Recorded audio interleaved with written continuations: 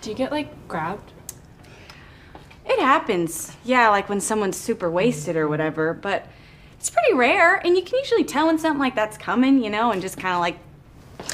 Let me just say this. We have a zero tolerance policy on it. I don't mind calling the cops if customers commit the crime of sexual assault. And trust me, I don't have to call far because you know what? We have a lot of officers who are regulars. And Officer Dominguez is a cutie, I think.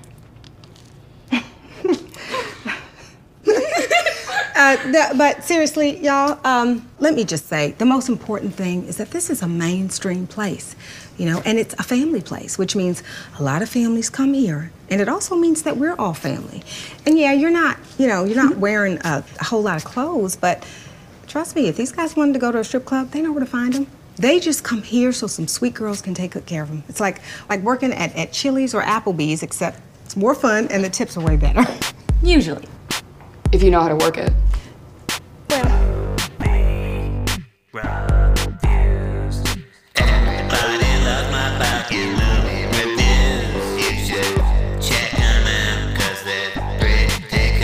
Review show number 190. I'm Jeff. This is part of the MySpace, the podcast feed, something.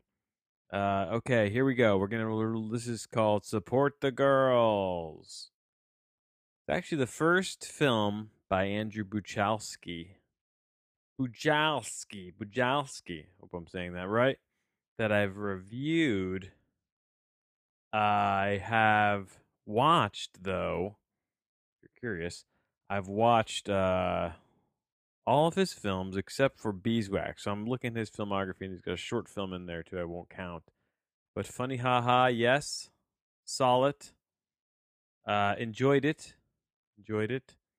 Saw it a long time ago, and he's an interesting guy to me because he basically he kind of turned on a dime. So he made Mutual Appreciation, which was another mumblecore film, 2002, and then 2005 he does these two films, and these are very much in the mumblecore aesthetic. And if you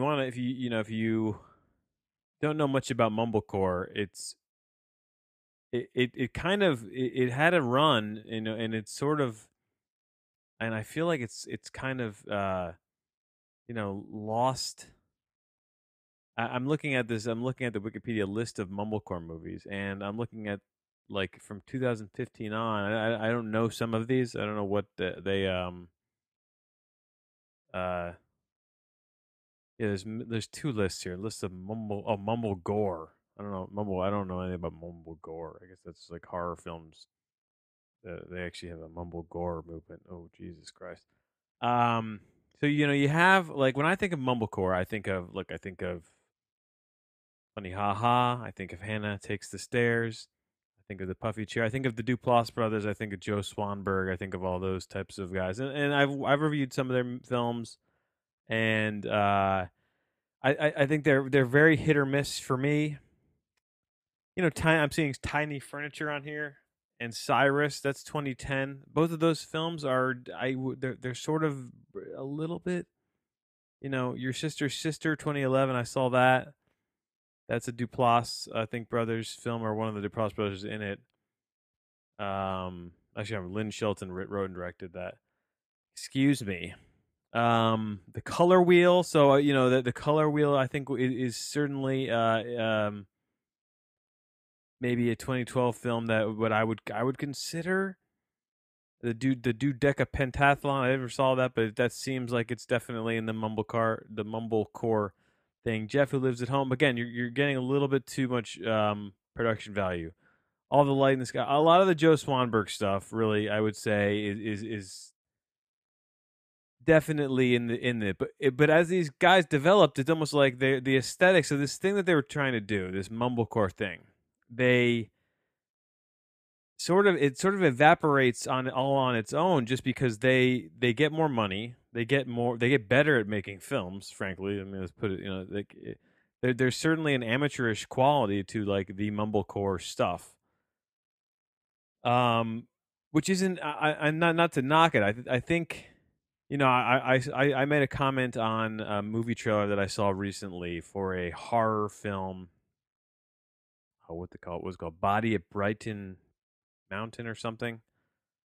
I forget the name of the movie, but it had this digital film quality to it, right? Like there was something about the aesthetic of the thing would look, it looked like it was shot on like a really good cell phone video camera. And I'm still waiting for a wave of films that look like that but that are also actually made for next to nothing to kind of take off, because the movies for some reason still can't get out of this systematic method of their creation, and not only the creation but the distribution. I know this is a long-winded intro, and we'll talk about this movie, but I think it all ties together because Bujalski, you see Bujalski here. He clearly doesn't want to make the mumblecore movies that he was making earlier, and he might, or anyone might tell me like, well, no, actually, you know what, this is Support the Girls is still even in the would kind of fit the mumblecore genre in the way it's sort of low key storytelling. And I don't necessarily disagree with that. There's a lineage here that exists, but its aspirations to me pop off the screen that it's trying to be more of a mainstream comedy. Really, this is a straight up comedy in so much as there are beats and there are kind of jokes, even if they're not straight one liners. So anyway, this is the little primer on Bujalski. He made these very low budget, very much grainy. I think he shot on film. This has a lot more sleek visual look than the previous films, and his last film, which was Results, was done in, I would say, this same style, if you will. It just a very clean, maybe not didn't have a huge budget, but certainly was aiming to kind of look like a bigger budget film, or look like a little bit more mainstream film. And I loved Results. I mean, mostly because I think that oh God, I'm the guy what is this? Kevin? Oh my God, what is the name of this fella is Kevin Corrigan. Excuse me, Kevin Corrigan is fantastic in that. And I really enjoyed Results a lot. I thought it was, it was a really great kind of underappreciated film from 2015, and this definitely does not get to those heights. Now, what is this film exactly? As I've rambled on here nonsensically, seeming for the last it's going on 7 minutes here. Support the Girls stars Regina Hall in the central focal point of the film. She is the true main character, and she's great. She kind of outside of some nice supporting roles, it's a very mixed bag in the supporting actor category in this film. I thought I feel like she really shines, and then you've got a couple other people like Shana McHale. Is that Shana McHale? Who was the girl from no, maybe that, I'm sorry, I think I have her name wrong. Not Shana McHale. AJ. Nope, not. We'll get there. Haley Lou Richardson. I don't know who that is, but she's okay. She's all right. She's sort of in between. Brooklyn Decker has a small role in this at the end, and she's fine. Whatever.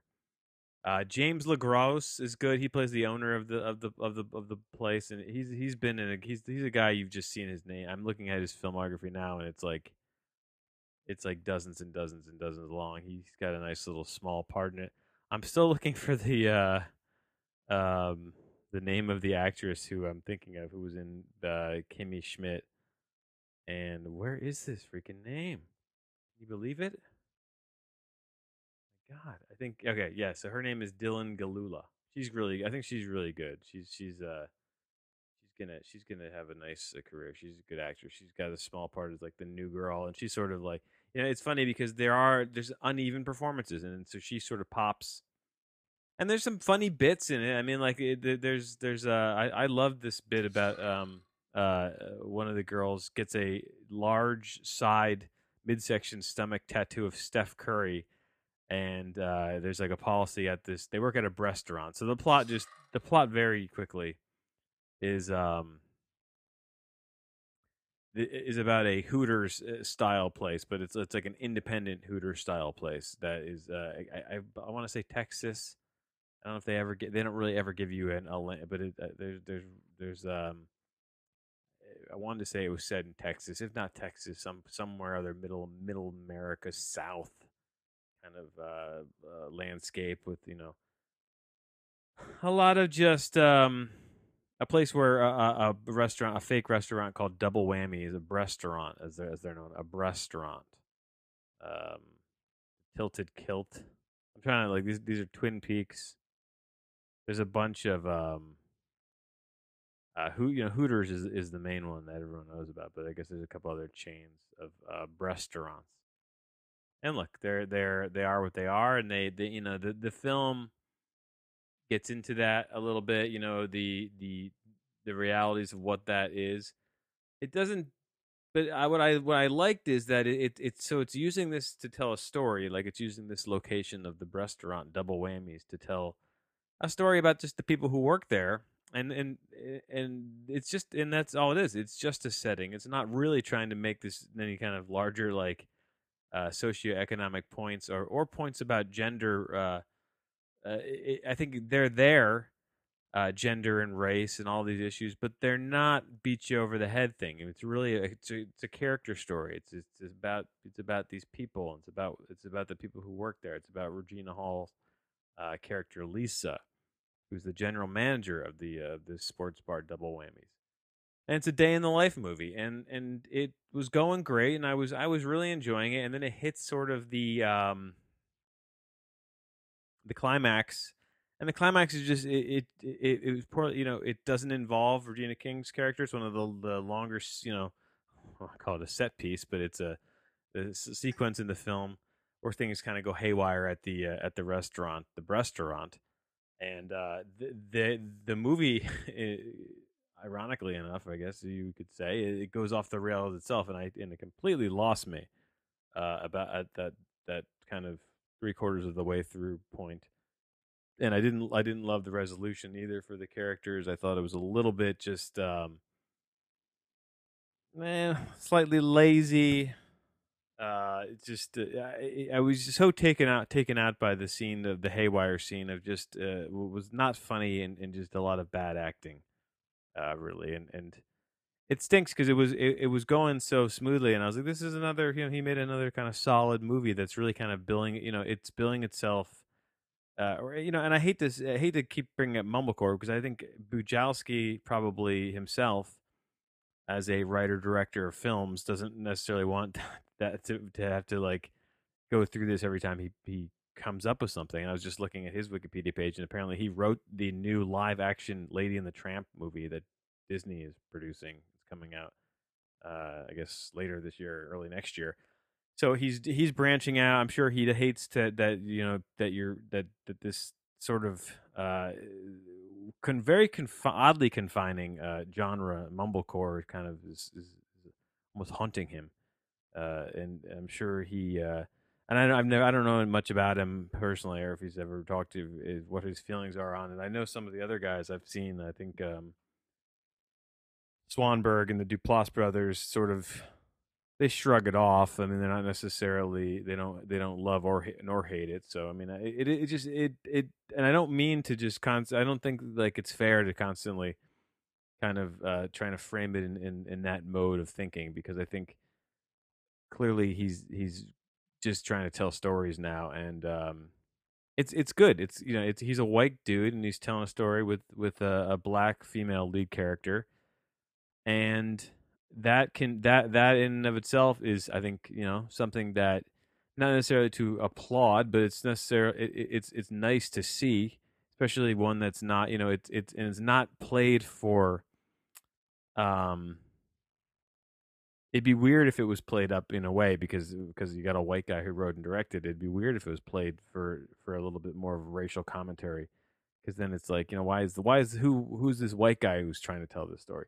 But really, at the end of the day, he's just trying to tell a human story. And I'm curious to see the origins of this, because if you think about the filmography, it doesn't seem like this is a world that he would have a lot of interest in, the world of the restaurant.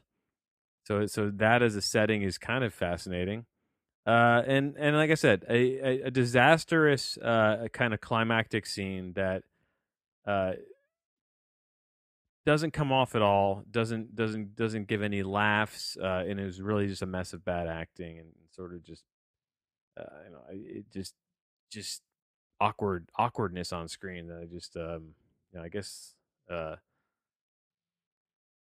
I guess life can be awkward at points, and maybe that's what they're going for, but it just come across as something that kind of derailed the film for me personally. But there are, like I said, I can't give it a complete. I'm not going to pan the film. I would give it a very slight recommendation, just to see what was 65% of a pretty solid film, solid character driven comedy film that has a little bit of heart behind it, and it tells like a very heartfelt story about these characters who are flawed and who are just trying to get by. And so I am looking forward to continue, looking. Looking at the filmography yet one more time. Is he does the one movie I haven't seen is Beeswax, that 2009. That seems like another very much in the mumblecore, low budge. But then he did Computer Chess, which is the outlier of all his films, and I did see that, and that's one I have not seen since for a few years. I only seen it once, and man, one I would like to revisit, because I remember thinking like that was just an odd kind of a mockumentary, if I recall. That just definitely an outlier in this whole filmography, and that weirdly works as this sort of like before and after point too in his filmography. So you've got this Computer Chess, which is not like any of the other films, and you've got Results and Support the Girls, which are very much similar, and they're in the same tonal kind of landscape and visual landscape. And then all the earlier work is just straight up that mumblecore kind of period.